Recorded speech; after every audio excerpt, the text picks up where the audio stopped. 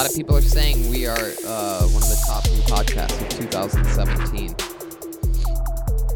Like, what kind of people are you talking about? Who said that? Me, just now. I like that. The Pony Hour. Another episode. Well, you might be thinking, Tony, what'd you do?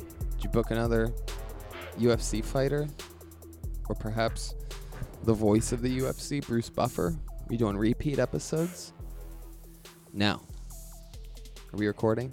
Yes, we are. No.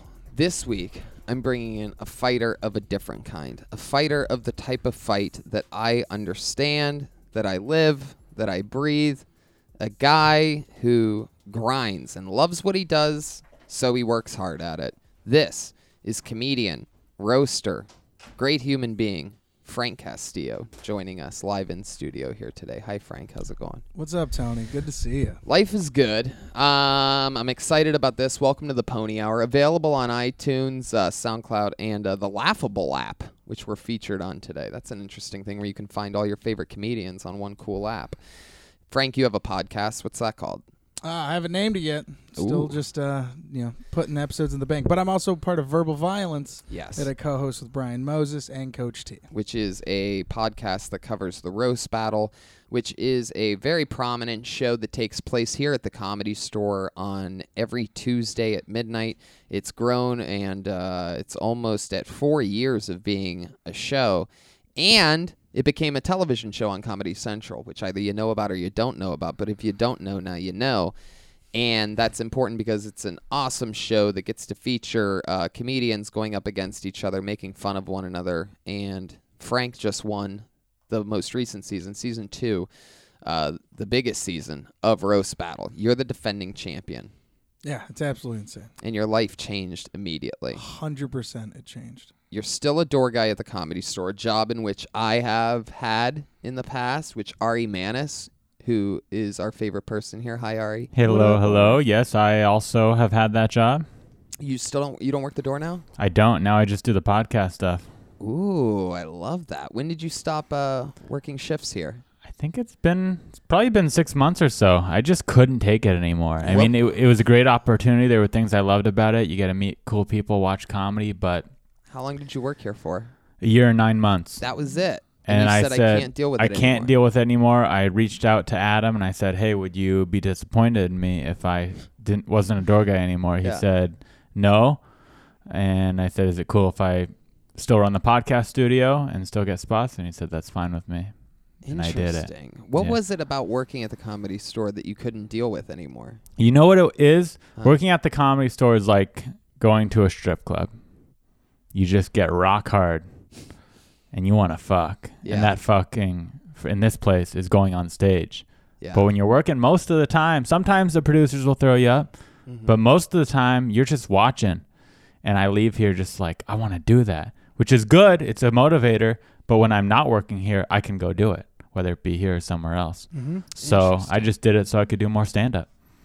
That's why I left. That's an interesting thing. And I guess that running podcasts back in the day wasn't a gig that was... This was a job I created for myself. Right. I got very lucky. It's what you have to do. That's literally what this whole place is about, is creating a job for yourself. Exactly. And on that point, since we're all either former or current, Frank, you still work here. Yeah, I still work here. And then I also still work the roast battle, checking people in, seating people, making sure all the VIPs get where they're supposed to go. Which I think is silly, by the way. I think it's time to hang up the clipboard. I told you this the other day, but it's like, now you're the champ. The champ. Yeah. I think he should quit both jobs. Everyone keeps telling me that, but this is why I think it's such a smart idea to How long keep have the you job. worked here now? I've worked here for about 3 years. Right. I think I worked here for, it was 3.5, 4 years and I was doing other things while working here. But that's how long I went for, because at the time you sort of had to either quit or get fired to. Technically I got fired, but you. Oh, I didn't know that. I want to hear that story. Get fired. It all depends on how nitpicky they want to be. I want to hear the story of how you got fired. I just missed a shift. Oh, that was it. It was a scheduling mishap, and they called me, and they're like, the manager's like, dude, where are you? And I'm like, I'm at, where was I? I don't know. It was somewhere. And they're like, and I'm like, all right, I'll get there. And they're like, you know what? Don't bother. you're fired. And they're like, I'm like, what? Okay, whatever. Like, it sort of didn't affect me until they told me that they weren't going to let me go on stage because it seemed like I didn't take my job even though I was here at a time where there was only a few employees. It was a very strange, dark time for years. And the employees that were here were all much older and sort of very bitter. Very, very, very bitter. And there wasn't any positivity. And speaking of creating a job, an interesting thing, and then we're going to get back to what you were just talking about. Hold that thought. Because I wanted to mention, in case you don't know, everybody who does work at the Comedy Store, in order to get a job here, IDing people or working in the parking lot or tearing tickets, seating people, whatever it is, you have to be, according to the talent coordinators here, and it's always been this way, or Mitzi Shore herself back in the day, you had to be one of the top, promising. There had to be something there in which you fit into the place, but you're definitely one of the harder working comedians. A lot of people spend years getting started at other places in order to come here to try to have that same path. Greats that have worked here, Letterman, Jim Carrey, Sam Kinison, there's pictures of all these guys wearing pretty much the exact same shirt in uniform that the guys wear here now. And if you look at those pictures, it's almost eerie because, like, you can picture your buddies' heads where they are and, like, that group of friends back then, especially if you read the old books like I'm Dying Up Here and so many other great, cool little things that mention the Comedy Store. The thing is really the same. It's a bunch of artists hanging out and having a place to perform and then go up again. There's 3 rooms, and maybe you just did once, but maybe you're paying your dues. Everybody's at different levels.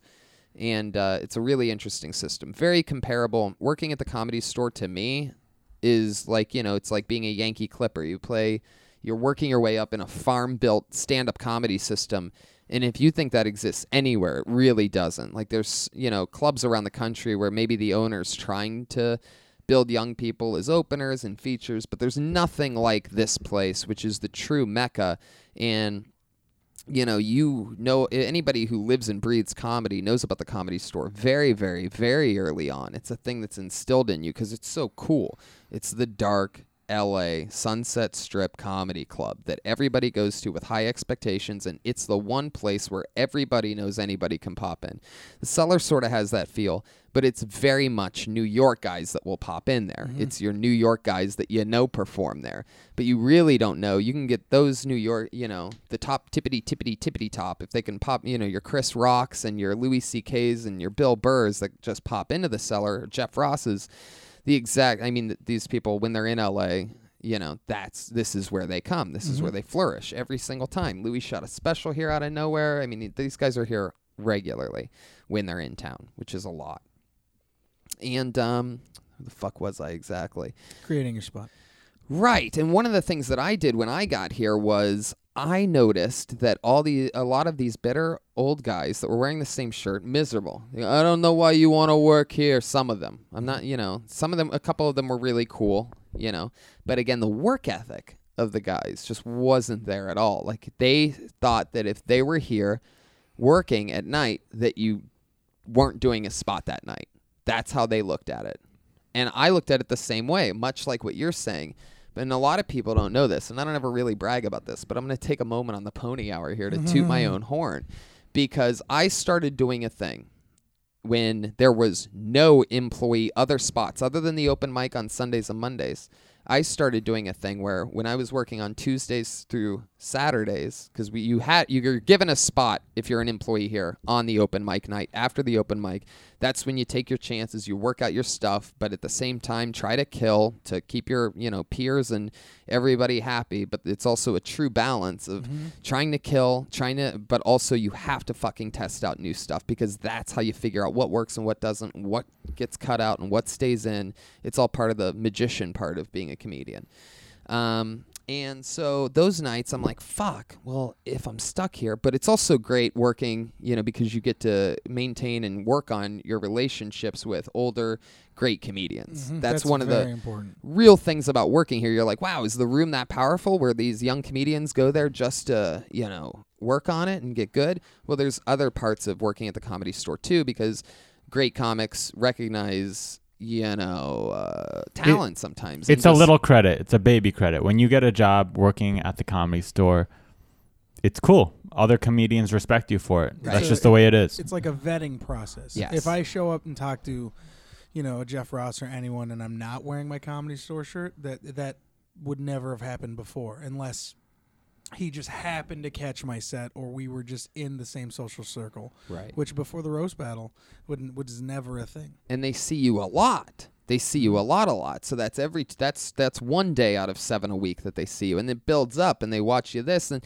maybe they just see you outside on a stool checking IDs for 3 or 4 years until it's like, oh, I finally got to see you do a set. I was walking through the room, and wow. And what's great is that they know you're a lifer. They know you're putting in the type of dues when they see you working those types of spots, to where like, fuck, they're in the game. Like, they ain't quitting, that type of thing. So there's these great relationships of peers and incredible fucking, mentorships, sort of, in a way. Because the one thing that we do all have in common, or at least all the greats, I mean, I'm not saying I'm great, but I mean, the people that love comedy love stand-up comedy. So immediately you know that you have that talking point. Yeah. It's basically one of the only things that Joe Rogan and I have in common, in a weird way. I mean, we both love, good food and fights, and, but that's, other than stand-up, there's not like much that we talk about. Joe and I have in-depth talks about stand-up. It's incredible that after all these flights and all these things, we still are always just scratching the surface on new, innovative, interesting conversation pieces, because we love the game that much. And that's what a Store Guy does. Now, what's interesting about so anyway, back to this thing. I created having spots while working here. That wasn't a thing. I literally would go up to every promoter that was running shows at the time, the bringer shows or the whatever shows. Like, these are people that would, run shows. Maybe they have a few regulars that go on every week. It was just regular stand-up shows. Maybe it was the belly room or the main room. But I would go up to all of them. Kathy, Vargas, the whole different slew of other shows. I mean, when the place was running, it was also a lot of the rooms were dark. But I would go up to anybody that was running a show, and I would say to them, when they pulled up in the parking lot, I'd walk up to them and go, hey, I know you're doing a show. Who's hosting tonight? Todd Berenger or whatever, right? And I'd go, okay, check this out. You give me a spot, 5 minutes. That's all I want to do, just 5 minutes. And check this out. I'll do it before your host goes on. What time does your show start? 9:30. Okay, let's start it at 9:25.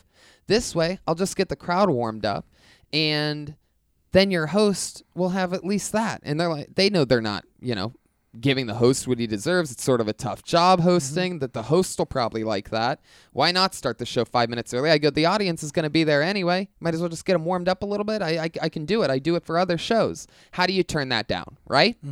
All of a sudden, bam, bam, bam, bam, every fucking 5 minute spot. It took months of me saying, hey, dude, would you mind covering the back stool for 5 minutes real quick? And then you could sort of see the look on the comedian's face when I'd come back, fucking smile or whatever, and it took them so long to pick up on what I was doing. And underneath everybody's noses, I was doing spots on almost every single fucking, it's a fundraiser for leukemia. Let me test out this. No, by the way, I was terrible. This is when I was obviously, really, really just learning things. And back then I was taking extreme chances, borderline meltdowns. I mean, I still sort of play in that realm. If I'm having a bad day or a bad night, I sort of let people know about it. And, I play it real. And that's because I worked that shit out in such a tough spot. Cold opening a show is hard. Oh, it's terrible. Cold opening before it's supposed to start, this, that, and that's where I got super chops from. Because you have to learn how to get everyone's attention. You have to get everyone to listen to you. Plus, you're getting the drink orders. You're really learning how to not just do jokes and be a comic, but you're learning how to be a presence in the room and get everyone's attention. Yeah, and be able to deal with it when it's an uneasy setting. Yeah. And not just deal with it. I mean, that was just the world I was living in, because I was doing those spots so regularly. And then after a while, other employees finally started doing it.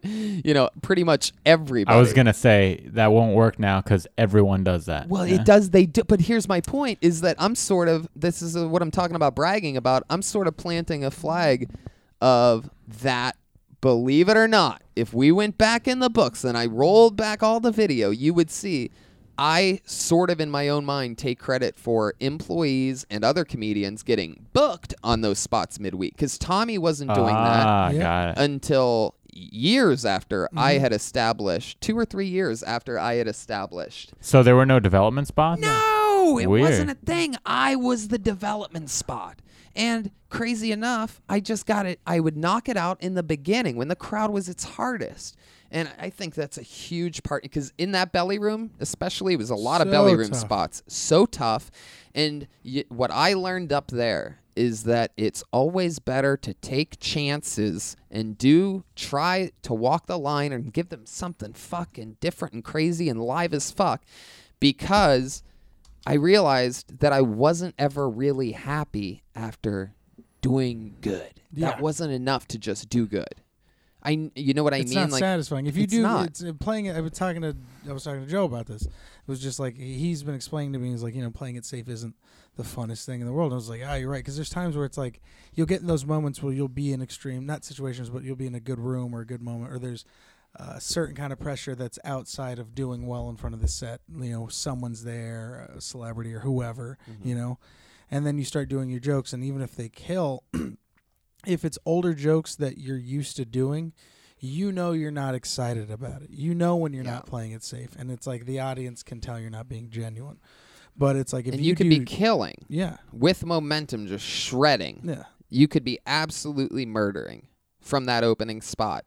And afterwards, you still might not have any of that good feeling of, fuck. Because you feel like a fraud. Meanwhile, what almost seems like if you've ever seen a live show and a comedian doesn't do good, I mean, if they're utilizing it properly, sometimes those are the ones where, like, if I'm taking super chances, usually I do this on Monday nights because I get pulled out of a bucket just like every other paid regular, and it could be any spot, anytime, and every time up until last night I've been committing to it. I got like number 32 last night, which is only good if you're like an entrant in the Royal Rumble. But on Comedy Store nights, I was, truly second to last and blah, blah, blah, blah. And I left right before because I just couldn't fucking bear with it. I saw what was going on right before me, and it was just, this is enough. I'm right at that point. But, that never... Normally, I grind it out until whatever. And my point is meanwhile, it could seem like you're having a meltdown for 7 minutes on these Monday night sets. But if I get 1 10-second super pop off of something that I didn't do, just experimenting out there, in the dirt, and you find one little tiny diamond that is going to carry over and be a part of either its own huge bit or added on to something else that you're already talking about. And that's the other thing that I'm starting to realize is like when I would start doing it before, I'd hit all these mics and I'd mostly do some of the same stuff. I'd kind of do new things, but now that I'm getting up in front of these big crowds and just these different crowds, just getting up all the time, and it's starting to realize that it's like, it's much more funner doing something new. So I'll go, and I don't care if I'm bombing as long as I'm doing new stuff. It doesn't affect me because it's like I'm just trying to do something new. Like last night, I said this one line after this like 5 minutes of me just talking basically, and the one line got everyone in the room to laugh at once, and I was like, oh, I have to. I just wrote that line down, and I was like, this is it. Yeah. And it was just about like white guys filling in the jobs that the Mexicans are going to leave behind, and it was like I wouldn't trust a white guy selling me a corn cob covered in mayonnaise. It was just it's just the idea of like poor white guys doing all the immigrant jobs, or what we see is it made me laugh, and I was like, that's so funny. Wait, do Mexicans serve corn on the cob with mayonnaise? If you go to poor side like East Side San Jose, there's they have ice cream trucks and stuff. Well, in big Mexican neighborhoods, they'll have guys that come by and they have like these chips there, and then they put like hot sauce and stuff. And one of the things they do, it's a piece of corn on a cob, and they cover it in mayonnaise, put Parmesan cheese on it, and they cover it in hot sauce. Damn. It is the fucking most delicious thing. It sounds like perfection. Oh, it's amazing. I can sort of picture it. That sounds great. It's very unhealthy. Did they serve that? Then that's served like what? Warm? Yeah. Wow. Man. Fuck. Mexicans, mayonnaise on corn. I know. You would think it'd be weird, but it's so good. That's funny. White guys taking the Mexican jobs that are left behind. Mm. You know what Project Wetback is? What's that? Are you ready for this? This is No. going to sound like a joke. Project Wetback was put in place by, God, do we have internet down here? Which president was it? I think it was Roosevelt or Lyndon B. Johnson. Project Wetback. I just read about this. I want to make sure I get the president right. Yeah, he deserves credit for that one. What do you got? You got internet over there, Ari? Yeah, I'll look it up. Yeah. So this was a thing that was put in action from a president. And what they did is they said, we're going to deport all the Mexicans. And we're going to deport them, and we're going to come in, and we're going to do it. I mean, this sounds like a joke, right? It's Sounds like now. Operation Wetback. Yes, was there an you go. immigration. Right. Hold on, wait. Let's take 1 second here. Let me take a breath on that. It's even better. Operation Wetback. Like, this is a real fucking mission, Like, right? it's an operation. And by the way, this took me 10... Would you say Project Wetback? Yeah. Project sounds like 10 people got together and they're like, this is the project we're going to do. Like, Operation sounds like they got military approval. Or it sounds like the worst or the terrible part of a bad neighborhood. Like, oh, you live in the projects? Which one? Wetback. Oh, man. Project Wetback. That's a tough I territory. hear they got great corn, though. Yeah, I was just going to say, fucking dip it in mayonnaise. So it's Operation Wetback. And I'm excited to talk with you about this because I feel like it hasn't really been... It took me 10 Reddit tangents to end up finding this thing. And when I saw legit Wikipedia on it, am I right, Ari? Or is what you're seeing sort of crazy to you right now? It's a little weird. Have you ever heard of this before? I've never heard of it. If someone told me it, it sounds like a skit. That's like what I'm joke. saying. Yeah. Oh, my God. I have to hear it. What is Okay, so check this out. First of all, let's go back to the fact. Which president was it? It was during World War II. It doesn't say here. It was 1954. It was at the end of World War II, right? Yeah. Like, they were getting out of a war. Mm-hmm. And Dwight Eisenhower.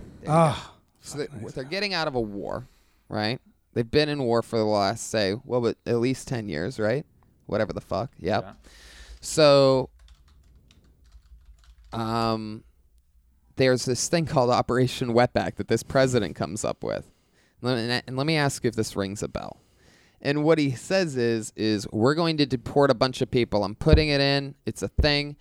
From now on, Mexicans that are illegal and that commit crimes in this country, we're coming in and we're getting you out of here. Am I close to right on what you read on this, Ari? Yes. Okay. So what ended up happening, check this shit out. And again, mind you, nobody knows about this. I might get fucking CIA killed for this after this, if this thing gets released. This might be my new thing that I'm going to work on. So check this out. He says that they're going to do it. He gets the media involved a little bit, right? So they're like, the deportations have started taking place. Like, just a few. They only arrested a few people, but the media made a thing about it. And what ended up happening is millions of illegal Mexicans and people that say, not saying that they're all bad. Oh, yeah. Right? How many, 1 million? About 1 million, it's right? not saying the numbers right here. The thing that I read was 62,000, I believe. Moved back? I'll look into it more. Or is that arrested? A million's better. I like 1 million. I think 62,000 maybe got in trouble or they actually arrested them. Oh, there we go. 1,078,000 apprehensions made in the first year of Operation Wetback, with 170,000 being rounded up from May to July of 1954. On their own, so many went back because they go, well, I don't want to have to sit in a cell for a few months and then get deported. I'm an illegal immigrant. I don't belong here. I'm just going to go. Without them having to do anything because of how they presented it. That's hilarious. No, it was 1 million people were apprehended by the government and deported. And then over 500,000 in Texas alone, it says, just moved back because they were like, I don't want to deal with all this. They deported 1 million. Wow, so they really did just come in and clean house. But it also says that they, by mistake, deported a lot of United States citizens that couldn't prove their paperwork quick enough. Literally, I have. Is that dying and going to hell? By the way, is that what it is? I have so many bits about it right now. Sorry, you're Mexican now. I don't know anybody. I'm a white guy. I don't speak any Spanish. I just had a tan. Yeah, that's my main arguing point when I talk about that, because it's also like I'm one of those guys that I believe, if you do crimes and you're here illegally, you shouldn't fucking be here. But I mean, if you're trying to make the better place, and there's certain people that have, whatever, I can go on for days about it. Operation Wetback. That Fucking sounds like hilarious. one of your roast battle punchlines or rebuttals. Like Operation Wetback's about to take place right now, bitches, and the crowd goes crazy. Like it sounds. The nicknames for operations are the best. And it sounds like a joke. But meanwhile, if let's say, have you heard of Operation Paperclip? No, is that a real thing? That's a real one. Can you after this? Why do I now feel like that feels like a racial slur now? Operation Paperclip. I'm like trying to figure out what race that is. Like, oh, the Jews? What is that? Paperclip. I don't know. What's Operation Paperclip? It's operation where it was right after, I can't remember. I read about this, but it's right after they took down the Nazis. It was when America hired all of the scientists to help build shit. From Germany, because they were the best scientists. Yeah, there was a mad grab for all the scientists. No doubt, and they were. They were absolutely freaky scientists. That's why Hitler was very much anti-smoking, because everybody was smoking back then. And he knew way ahead. He was like, "That's just gonna kill you." His doctors, I'm pretty sure I'm close on this. His doctors, the ones that he hired or whatever, his Surgeon General of Germany, the guy that he put in or whatever, was the guy that's like, this smoking thing I think causes this cancer thing where your cells turn into, and they're like trying to explain it to people for the first time. It's like this. I think we'll call it cancer. You know what I mean? Like they were at the helm of fucking all that stuff. So Operation Paperclip sort of makes sense, but Operation Wetback. So let me say this: what would happen if you found out that they just deported 1 million Mexicans right now? Because that happened, and that was a thing. And it's with Trump in power, 60 years ago. Could happen Only again. 60 years ago. Huh. So it could have been your grandma's grandma. That, well, I mean, you Mexicans just have a new baby. There's a new generation every 14 years. Well, what's weird for me is like my grandfather tells me about a time when he was like, it was before, I can't remember what war it was, but he was living in Mexico, and he was like, they would airdrop papers, just like flyers, and it would be like, in Spanish, it would be like, Mexicans, come help your neighbor. Enlist, we'll give you citizenship, come help build America. Whoa. And that's how he got his citizenship. He joined the Air Force, fought, and then worked on shit, and then got to come and move into America. Moved to San Jose. Whoa. Yeah, that's crazy. It's really weird for him to just be watching shit and then just see like Trump on like, oh, we got to get all these fucking wetbacks out of here, and he's just like, what? Well, how long ago was that? When did your dad come here? My great grandfather. That was probably, he's fucking 90 now. 90. That was 60 years ago. That'd make him 30 during Operation Wetback. Am I correct? So imagine that. So Flyers.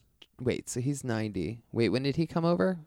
I'll have to figure it out. He's about 90 now. So he probably came over what? If he fought in the Air Force? He was in the Air Force. So he was probably in the Air Force and was anywhere from 18 to 23. Wow. That's amazing. So if he brought somebody with him, well, he's probably protected because he was in the Air Force. Mm-hmm. So everything probably switched over for him and his family immediately. Yeah, no, it was just for him. So and then I think that's when he met. But also, imagine that you get back from the Air Force and you come back home. The few Mexican friends you have in town just got deported. That's hilarious. What? I fought for this country. He was like the underground Mexican railroad for a while. He owned his own printing business, like printing company in San Jose, and he would illegal immigrants would come and he would give them jobs and he'd get them work visas. Wow. He was like the opposite of a coyote. Oh, yeah. That's so cool. So I remember growing up, my grandpa would always be like, "Oh, this is your uncle. Oh, this is your uncle." And I remember just growing up and just being like, "Oh, what happened to Uncle? What happened to fucking Uncle Enrique?" And they're just like, "That's not your uncle." I'm just like, "What? Oh shit!" And then like it all made sense after a while. Wow. Yeah. I love that. So you made it. You're a citizen of the country, and Operation Wetback we talked about. That was actually Project Wetback was the name of my grandfather's project. Ah, yeah. Wetback's in. We'll be wetback after these messages. But now, so let's talk about this big switch. Now, an interesting thing, Frank, on top of being one of the new roast battle defending reigning champion. you are also, in this exciting world, one of the very top, and it appears next, in the Rogan regime. You're doing the Ice House gigs now with us. You've performed on the road with Joe, right? Where'd you guys go? Went to Oxnard and Loved You Live. That's so awesome. Yeah, that was amazing. And it's big, sold out, super fun crowds. It's crazy just to see how fun they are. Like, all of Rogan's crowds are amazing. They're fun. They get it. They love comedy. And it's like I'm just now getting comfortable with how free you can be. Because, I mean, I was telling him, it's like when you go on the road with other people, you're so stuck in these confined ways of thinking, you know? Whereas he wants you to go up there without any weapons. He wants you to take risks and try and shit. He just wants to see you progress and do better. And there's all of that, plus the audience itself. You would almost think, like, wow, Joe Rogan, he's, Fear Factor, UFC. Like, if you don't know how great if you don't listen to the podcast, which is where almost everybody's coming from, and that's what it is. So you might think that his audience would be because he's muscular and shaved head and a tough guy. You would think it would be like over the top a lot of that, to where it's actually some of the smartest crowds that know how to listen because they're addicted to podcasts, which makes complete sense. And it's the smartest people, because who's watching TV with commercials?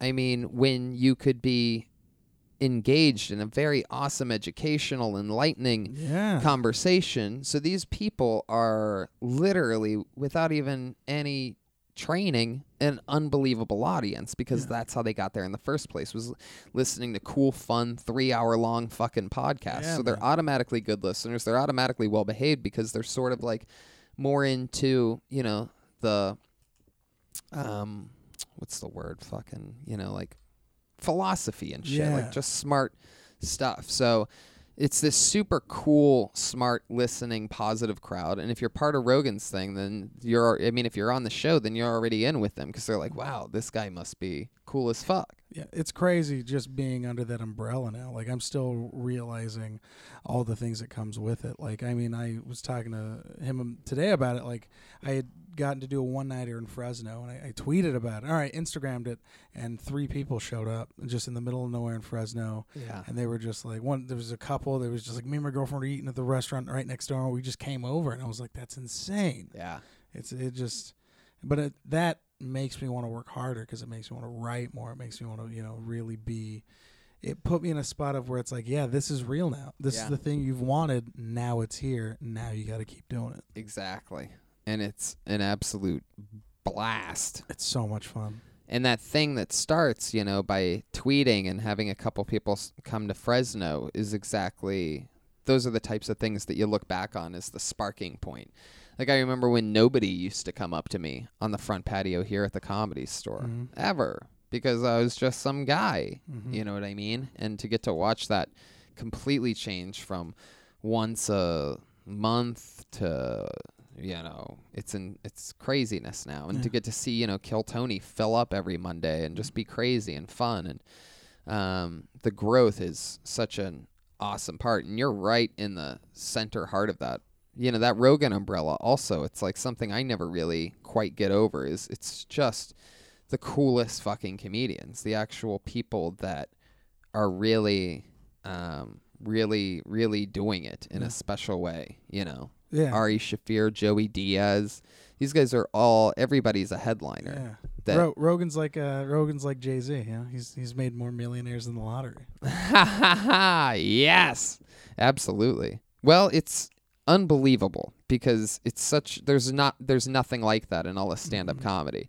A lot of some of the greats don't necessarily take strong openers with them. I'm not going to name any names, but you could probably I'm just saying, people, you go out there, you'll notice, like, oh wow, I'm surprised that so and so couldn't find somebody better than that to kick off their show, Whereas with Rogan, he's the only guy out there that takes just only headliners, just beasts of nature. Nobody in their right minds, unless you're a freak, only out to give the best possible show and to get very much better in front of your crowd.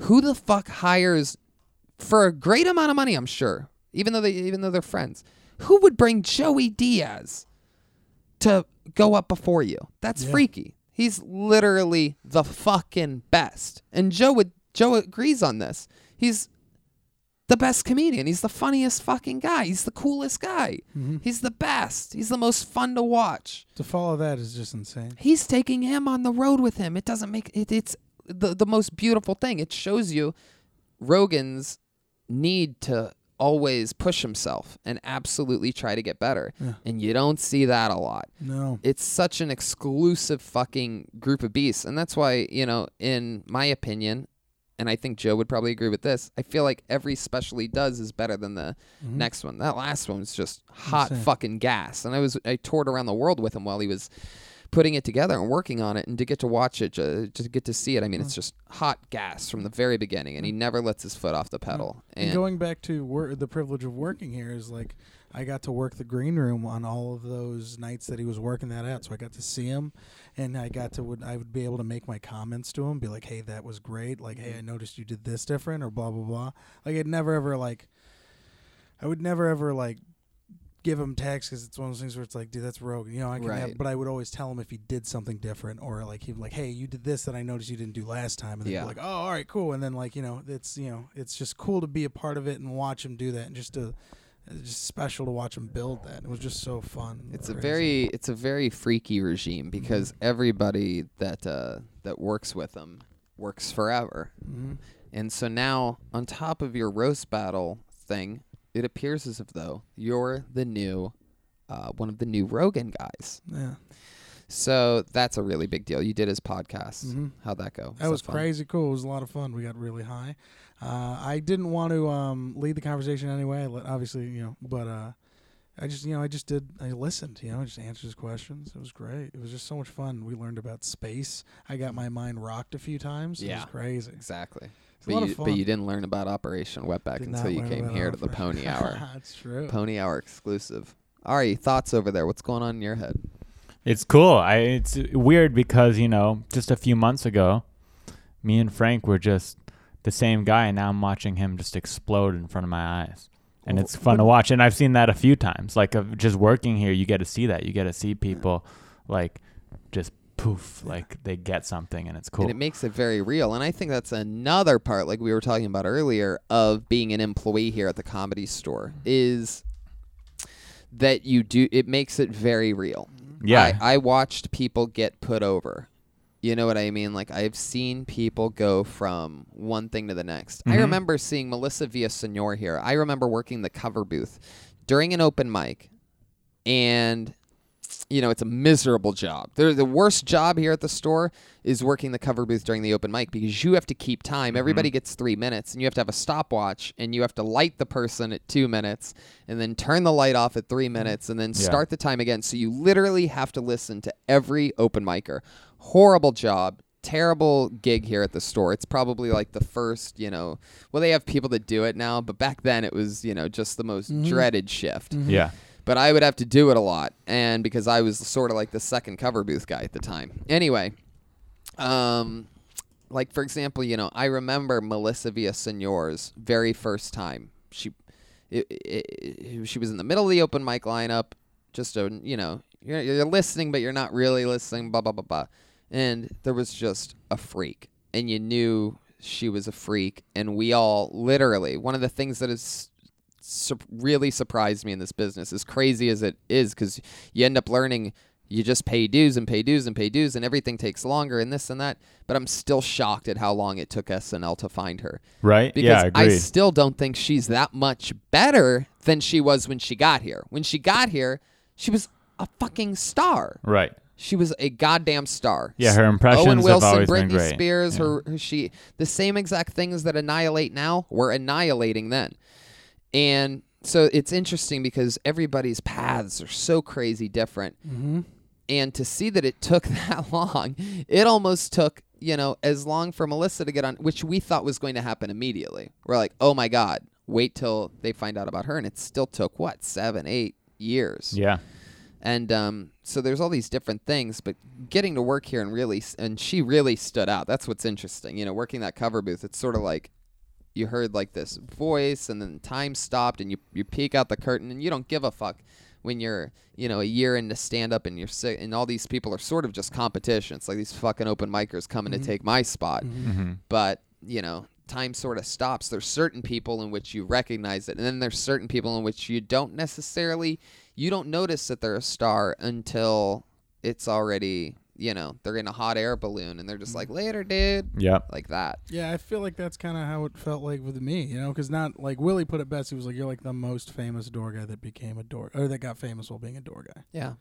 And then, like, I don't feel like, things have changed, but I like to think that I'm still pretty much, the same. I think my confidence has gotten ridiculous. Like, I'm a lot more comfortable on stage, and I feel like just getting a trophy is what really helped. Yeah, trophies are fun. Never gotten a trophy before. Really? I think I got, like, participation ones, and I was like, oh, these are fucking great, and then I made this joke, and it was like, I realized the second I got one that I was like, yeah, you can't hand these out to kids. I once won a Mexican trophy. What's a Mexican trophy? It was called an Oscar de la Hoya. All right, guys, what are we learning here? But yeah. So what the fuck were we just talking about? It was just watching people pop off, right? And it's a crazy thing because you're getting to deal with it firsthand, and everybody here, anyone around our age group or this place or anything. Comedy Central is a huge, it's as big as it gets. I remember watching in a weird it, way. It's just one of those things to where Comedy Central is what we all came up on and has always been a huge part of all of our lives. And again, just like with anything else, everybody has different paths with certain, networks and this and that. But it's an amazing thing to get that. Like, it's like all of a sudden you went from being on, and I remember, because unlike all these fucking phonies, Tony was there from the beginning. Yep. And I literally remember the night that you told me that you found out that you were going to get to be on Roast Battle, to get to be one of the 16 people in a huge mega tournament that Frank won. And I remember you telling me when you thought you were going to be maybe part of it. And then I remember when you found out the news, and I remember this and that. And I also remember getting the text message. We had just walked back from the Royal Rumble Sunday night, January 20-something. And we just got in the car. I look at my phone, and a text from one of my friends said, Frank just won. And I had the unbelievable pleasure because we only knew the final 4 competitors going into that. And we had just watched the Royal Rumble, perhaps the most adrenaline-packed. We had so much fucking fun. You ever want to see energy, watch 7 comedians hanging out at the Royal Rumble. A new competitor every 2 minutes. There's a horn, a countdown, and a horn, and the sound goes off. As silly as it is, us old school pro wrestling fans, comedians that are making fun of the whole thing and having fun with the whole thing and getting into it, we were losing our goddamn minds. But in the parking lot, as we all got into the big giant Suburban, I got to turn around and go, ladies and gentlemen, your new Roast Battle champion, Frank Castillo. And to get to hear that pop and that feeling and those chills that I felt as a friend, as a supporter, as a guy that always roots for the Comedy Store. I'm out of control, overly loyal and insane about this place, to where probably the management and the Shores probably think I'm some weirdo with some master plan or something like that. I'm the same way with it, bro. I feel like they think I'm weird for how much I love this place. But, like, especially since you work here and the storyline of you, I remember in episode 1 they were talking, or episode 2, round 2, of your season, they're talking about how you had just put up the marquee. This was before the big championship showdown with the 2 battles and this and that. And, you had a great established storyline, and it worked because it was fucking true, man. You were really grinding, and that's one of the interesting things. Is very rarely in this fucking business, people, I cannot stress this enough, are the people that you end up seeing the correct people.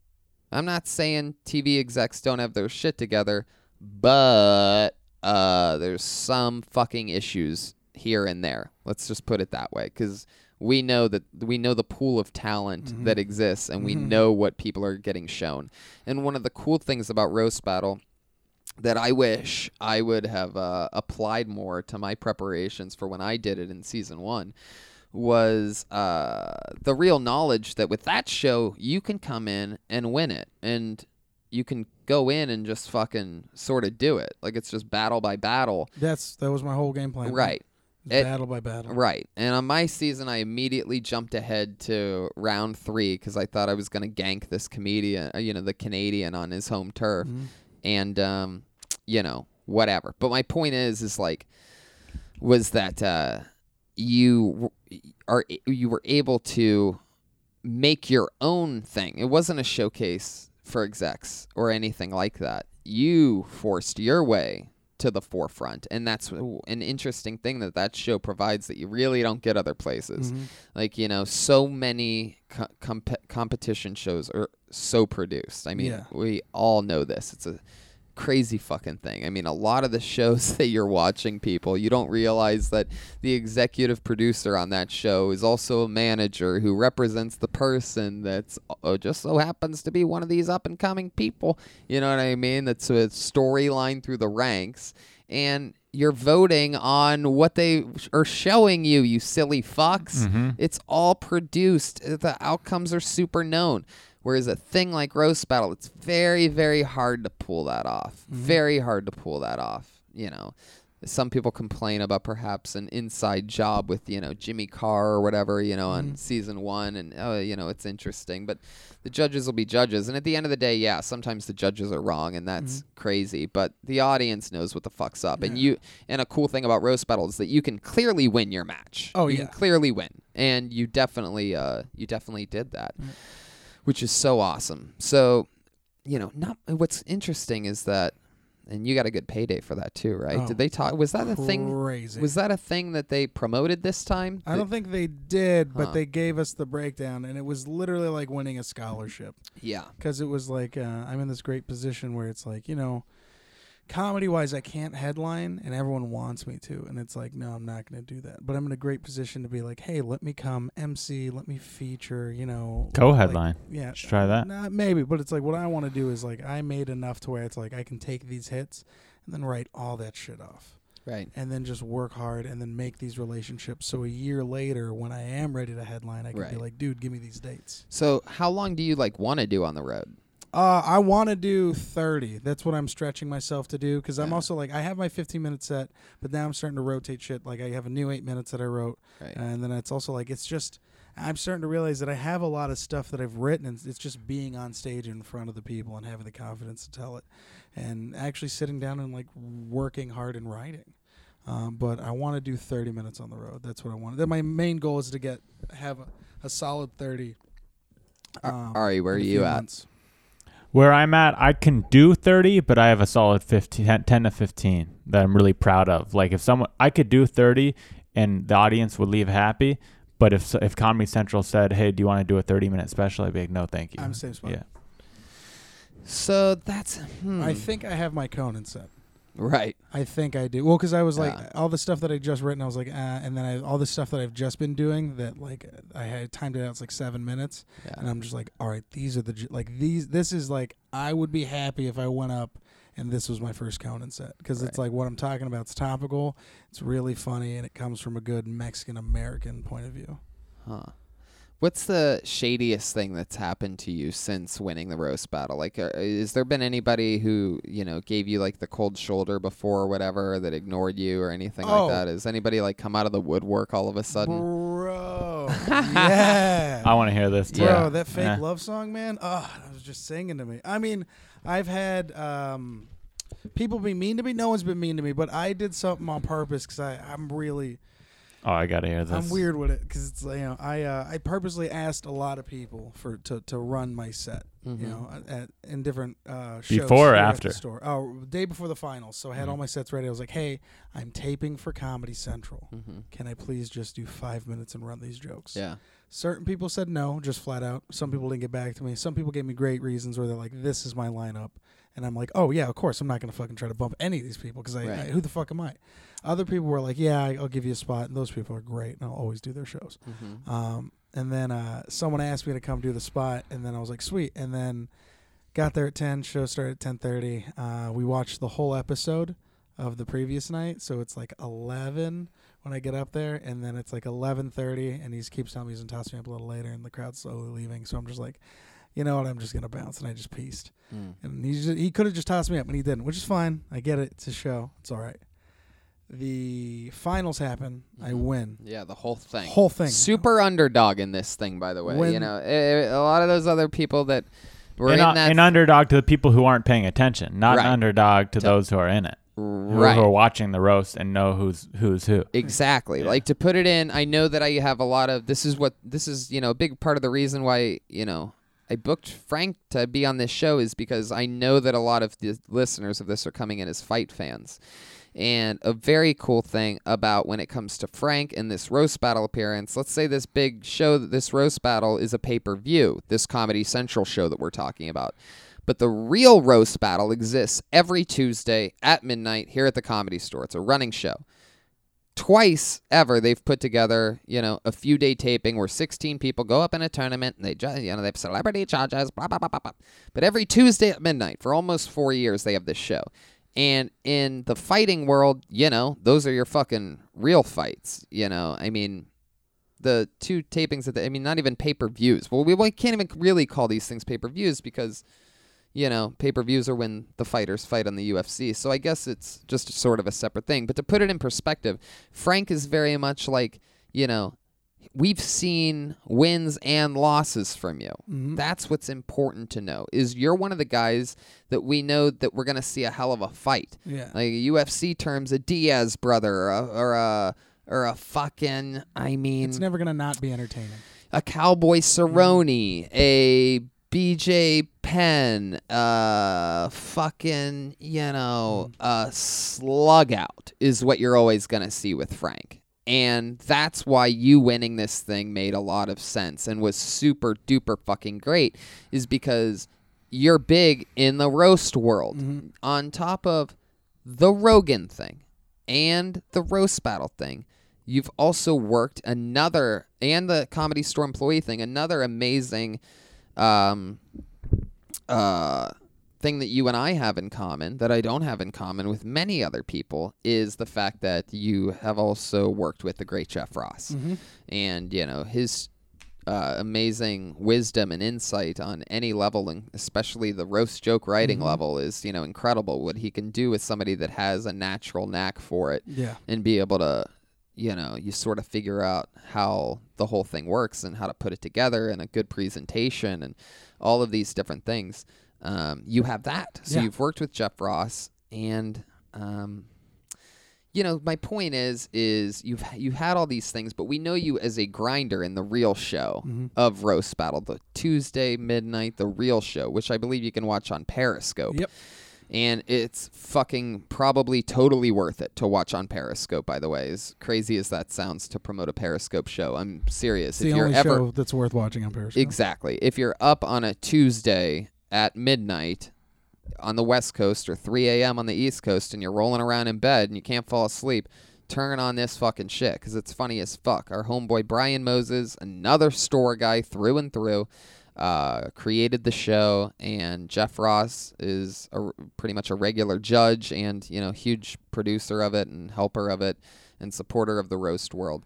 But there's not many roasters like us, Frank. Were you always making fun of people, or is this something where you saw more of a writing opportunity with this show? And where do you think your roast side comes from? It definitely comes from my family. I was my grandmother's favorite, and I was just kind of chubby, and I was the younger of the group. And my parents were divorced. Everyone else had their parents, so my grandma always had to watch me.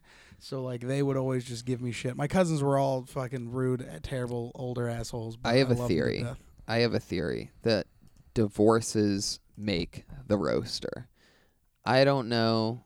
I mean, and I haven't really done a lot of research on this, but I don't really know anybody that's a killer roaster whose parents are still together. Ari, are your parents still together? Mine are. How many roast Not battles? happily. How many roast battles have you done? 0. It frightens the shit out of me. Mm-hmm. Frightens the shit out of him. His parents are together.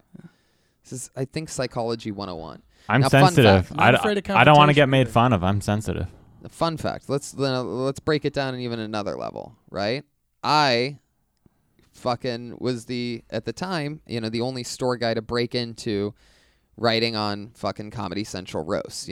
I got so far in with everything that, boom, it became a thing. Before Roast Battle, the most watched comedy event of the year is your Comedy Central Roast. It's a really big deal, at least or about once a year. It happens on Comedy Central.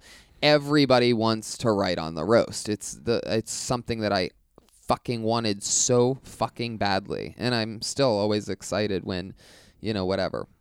But it's the dream job. It's the fucking coolest thing because you literally get to sit around with a bunch of people who forever have specialized in making fun of people. And yeah, the celebrities on those roasts have jokes written for them by professional comedians. As they should.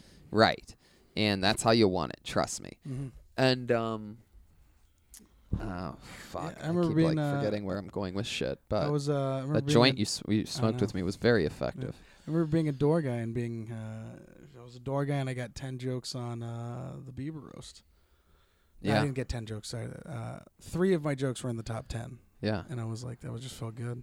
And I remember that. And I remember, I've been with you for all this. And it's crazy how it's so fun to sort of look like a big brother and just get to sort of like watch you climb into these things and match up perfectly chemistry-wise with these people in these situations and to be able to, sort of just like exactly how I look like employees getting to do spots and flourish here. Like, it's like, I sort of look at that like, wow, look, you took what was given to you. And it's all right in front of you. And, back to the divorcee thing. I think that, roasters are built. It's a psychological fucking crazy thing. Jeff Ross lost his parents when he was extremely young. They both died right around each other. I mean, it's like, trauma. You're right. It's freaky. I was just talking with my friend earlier about how, my parents were married to other people. My dad lived with a lady that he was married to and had 2 kids with. My mom lived with her husband at the time, who she had 4 kids with. So she's got 4 kids. He's got 2 kids. They got husbands and wives back at the place that it turns out like they're not really sleeping with, but it's like old school, you don't divorce. But they're married to people. And my mom and dad fucked for 11 years. 11 years behind the other people's backs before getting pregnant with me. Super bastard, Tony Hinchcliffe. You understand? Super bastard. It's a great name. So, and another interesting thing was that, to keep it secret, my mom told me that my dad's name was Joey Smith. And and like she gave me a fake last name and told me that the reason why I only see him once every couple weeks was that he does a job that's like out of town and this and that. And so I'm in like kindergarten or first grade or some crazy young shit, first, second grade maybe. And I noticed that my school bus every morning when we picked up this one kid, there was a car across the street, this like white Bronco. Yes, my dad's O.J. Simpson. This white Bronco that looked just like my dad's car that I would get excited when you see it pull in the driveway. Hey, look at this. We'd eat spaghetti, coloring books, whatever. But I noticed that this car kept looking just like his. It was just a few blocks away from where we lived. So one day after school, I'm like, hey, Mom, there's this car that looks just like, whatever. Oh, you know what happened is I noticed it. And then the next time he came over, I memorized his license plate. So then the next day at school, I saw, okay, that's definitely my dad's car because I matched up the fucking, like, first grade. I'm serious. So after school, I go to my mom, I'm like, hey, I noticed this white Bronco that's across the street from Jeff Lewis's house is dad's car. Dad's car is always parked at this one place. When I get picked up from school in the morning, I see it every day. And she sits me down and she explained to me everything. She's like, your dad has a different family. He's right there. There's a whole family over there. It's a whole thing. You can't tell people who your dad is because there was also some, work that he was doing and that she was doing, which at the time would be considered like organized crime, running a gambling ring, sort of racketeering, Italian. Yeah. You got to do what you got to do to survive. Italian shit. Yeah. Italian shit, Mexican shit. Yeah, I get it. And so I feel like everything was sort of dumped in me at once at a very young age, and I had to start. I was living an adult life and adult secrets immediately. 8, 9, 10, 11 years old, right in there. I mean, big time. And I mean, I just have to think, as a guy that looks at my silly life now and sees how desperate I am to have fun and to make jokes and make people laugh and be silly and learn and grow, find out about things like Operation Wetback. That shit's fucking crazy, right? Mm-hmm. And I think a lot of it comes from that, like, I wouldn't call it traumatizing because it ended up grow up super fast. Yeah, exactly. And I'm happy that my mom told me the truth, even though I was super young. Like, I always looked at that like, well, she's probably not lying to me because she fucking told me that. Yeah. You know what I mean? It immediately made our relationship so much stronger, even though we would, fight relentlessly. Crazy mom. Oh yeah. Well, I mean, I think that's a good. She was sick of it. Yeah, me and my mom fight all the time. You the youngest? I'm the oldest. Whoa, really? Out of how many? My mom's got 2. My mom's got 3 total. I'm the oldest. My dad's got 2. I'm the oldest. So I got a little sister that is now 17. Then another little sister that's 9. Whoa. Little brother at 7. Damn. What's the 17-year-old like?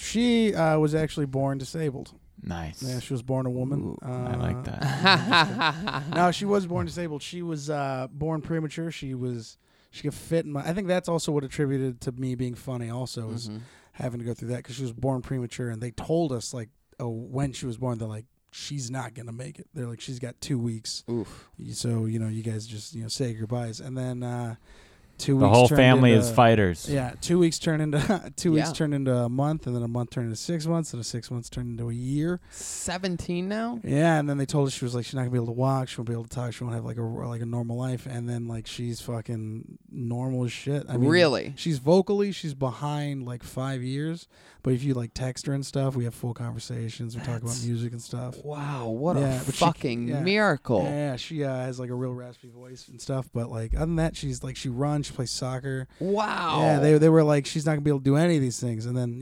she's 100% a miracle. She hasn't complained once.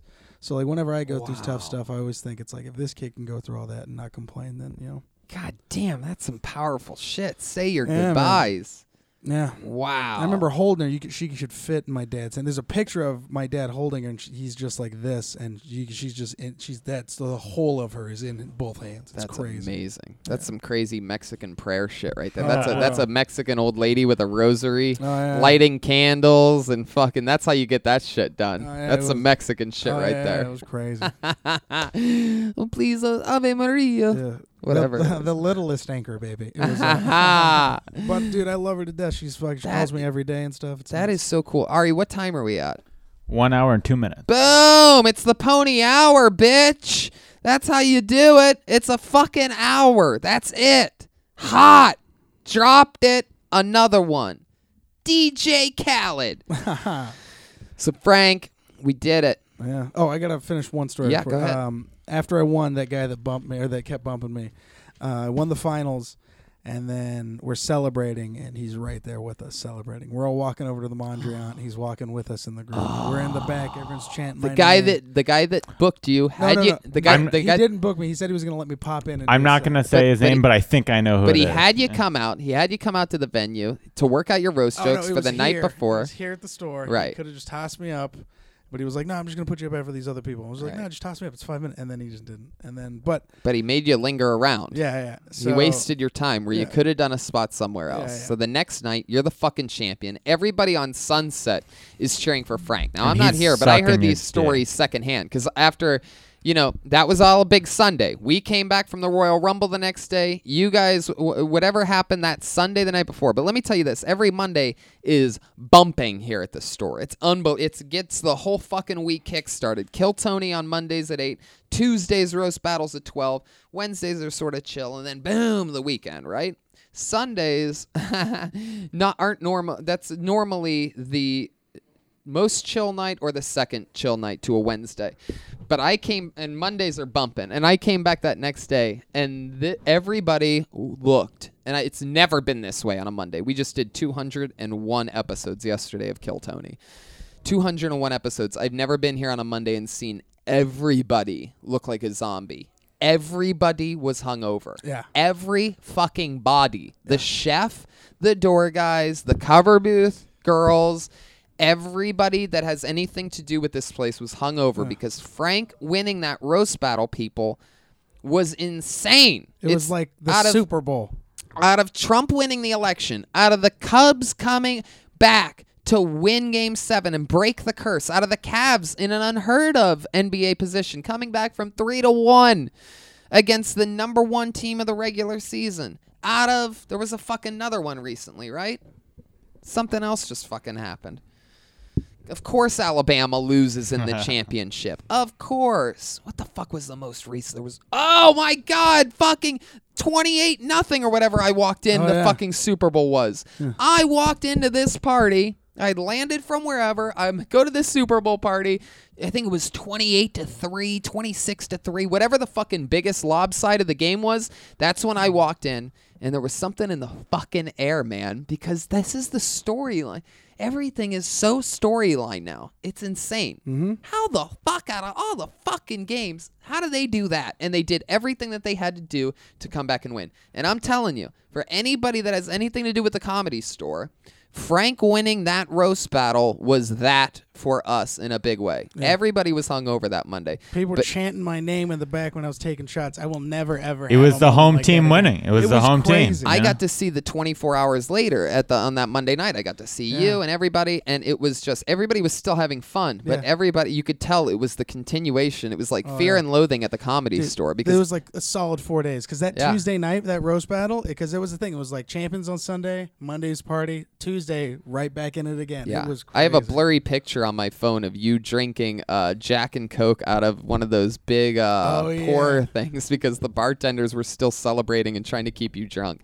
Okay, so we're at the night. You just won the championship, and you're walking out of the House of Blues. Everybody's a big entourage. Everybody's chanting your name. You're going to the after party, and you see the guy that didn't put you up the night before. And he's drinking the free alcohol, the beer that's for everybody in the show, and he's hanging out with us. He's in the picture that we post on Instagram. We go to the back bar, everyone's chanting my name, he's there again, and it's fine, and I know that about him now, and it's great, but it's just like, you could have just put me out. And what's great is that you didn't do anything. He doesn't know that you think that way, you know what I mean? And it's like, that's how it works in this business. And that's an interesting thing for people to hear is like, you don't always know what bridge you burned or who's not taking you seriously. I used to run a really shitty show at the Hooters on Hollywood Boulevard. I don't know if do you ever do it, Frank? Yeah, I do. So I used to do it. I started that 3 years ago. And one day this guy comes in and he says, hey, I'm doing Letterman tomorrow, whatever, a late night Fallon tomorrow. Can I do a spot? But I didn't know who he was, and the lineup was full. And I was just like, sorry, it's full, dude. And that turned out to be Nate Bargatze. I said no to Nate Bargatze on a shitty Hooters show like 3 years ago. He doesn't remember. I know he doesn't remember. It doesn't matter. But I think about that now. I'm like, man, I should just let people go up. Well, I mean, you got to feel it out. Yeah. But thank you so much, Tony. You've mentored me so much and really helped me. And, dude, I'm very stoked to be going on this going on this journey, and having an older brother like you and all the guys. Well, this is what we do. It's one of the exciting things. I don't have kids, and my nephews are back over in Youngstown, and everybody's grown up anyway. And this is sort of, in a weird way, it's sort of my favorite thing as far as whatever is to get to grow with people and watch them, get to do and get good at and get better at and find their calling and find their little spots. You know what I mean? Like, some people are roasters, some people are great producers, and then these things all go different directions and insane places. That could be fucking Larry David sitting right there with that headset on. You never know. I'm pointing at Ari Manis. It could be the Larry David of the future. You just don't know. A little anti-Semitic, and what and where we're all going and the paths and the fun, and it's all crazy fun. And I hope that you guys enjoyed listening to Frank Castillo. He's at What is it? Frank Castillo. Frank C Comedy on Yahoo. Or Yahoo, that's my email. On Twitter, and then Frank Castillo on Instagram. You can email him directly at frankccomedy@yahoo.com. You heard it here, the exclusive. I'm going to send him a love poem. He gives his Twitter and his Instagram out on every podcast. Only here on the Pony Hour do you find his real email. That's operationwetback@yahoo.com. Ari Manis, what's going on? Check me out. I'm touring a lot this month. I'll be in Montana. I'll be in Atlanta. arimanis.com. We're going to find some dates for you to come with me at some point. And we're going to work that out. We have to figure out what's coming up here. But there's a lot of crazy dates and that I'm going on for sure that in which they don't give me a budget for an opener. Some of these places. Wow. Not yet. Not yet. What? One day. I have my own budget now. Oh, so you'll go places? Is that true? No, I've literally been telling every headliner, wherever you take me, I will, if I have to pay my own way, I will do that. I was like, because I just need to make the relationships and the time. Well, that's the way to do it. I mean, I'm going to be in Madison, Wisconsin this week. I love Madison. I'm excited to be at Comedy Club on State. That's all there. Stanford & Sons is coming up. 2 weeks. Seneca Niagara Casino, April 6th. So if you live in Toronto, why not make a little 45-minute drive to Niagara? It's been a long time since I've been in Toronto, and I love you guys. So make a little drive. Come see me at Niagara Falls. That's April 6th, Thursday night. Then I'm going to the UFC, having some fun there. Kill Tony and so many other fun things are coming up. Moon Tower Comedy Festival. Check out Kill Tony there. That's April 21st. 2 nights later, we're in Houston, Texas. Kill Tony at the Secret Group. We just sold out. Kill Tony just sold out this huge venue, the Secret Group, which is this awesome place in Houston, Texas. We sold it out 6-7 months ago. Guess what? We're coming back April 23rd. We're going to do it again. Kill Tony will be the next night as well. Here, every Monday night, we do that show. Going to Portland with Joe Rogan on 420. That's probably already sold out. Funny Bone Comedy Club. I'm announcing this one right now. Albany, New York. Opening up for Metallica and other great bands at a soccer stadium in Columbus, Ohio. May 19th. How about that? A fucking soccer stadium. The Columbus Crew Stadium. Fucking Metallica. Crazy. And other fun things coming up. Houston, Texas. Maybe that's one. Comedy Zone, Jacksonville, Florida in June. Look at all these dates stacking up. Hartford, Connecticut, Fort Worth, Texas. Yep. Charlotte, North Carolina in August. La Jolla in August. Whoa, look at that. August 11th and 12th, exclusive breaking news. I'm going back to one of my favorite places in the world, La Jolla. Let's sell this bitch out. And let's add a couple shows. That's what I want to do. Sell it out before. And then they just do 3 shows Friday, 3 shows Saturday. Oh, what? Ask for a raise. Let's do this. We're all go. How about that? You guys want to do La Jolla August 11th and 12th? It's a plan. Great. You guys are in. TonyHinchcliffe.com for all those dates and other things, and or stay on the lookout for some of those later dates. Everything else is good. Thank you for listening to the Pony Hour. Please rate and review and subscribe to our podcast. Do cool things for us. Please give it back. Yeah. Show us some love. Hell yeah. And we love you. Stay golden. This has been the Pony Hour. I'm Tony Hinchcliffe. Enjoy the rest of your day. Stay positive. Learn something. Frank Castillo, take us out. Kill your masters. Yeah, do it. Run the jewels. Go listen to him right now. Stay inspired. Goodbye.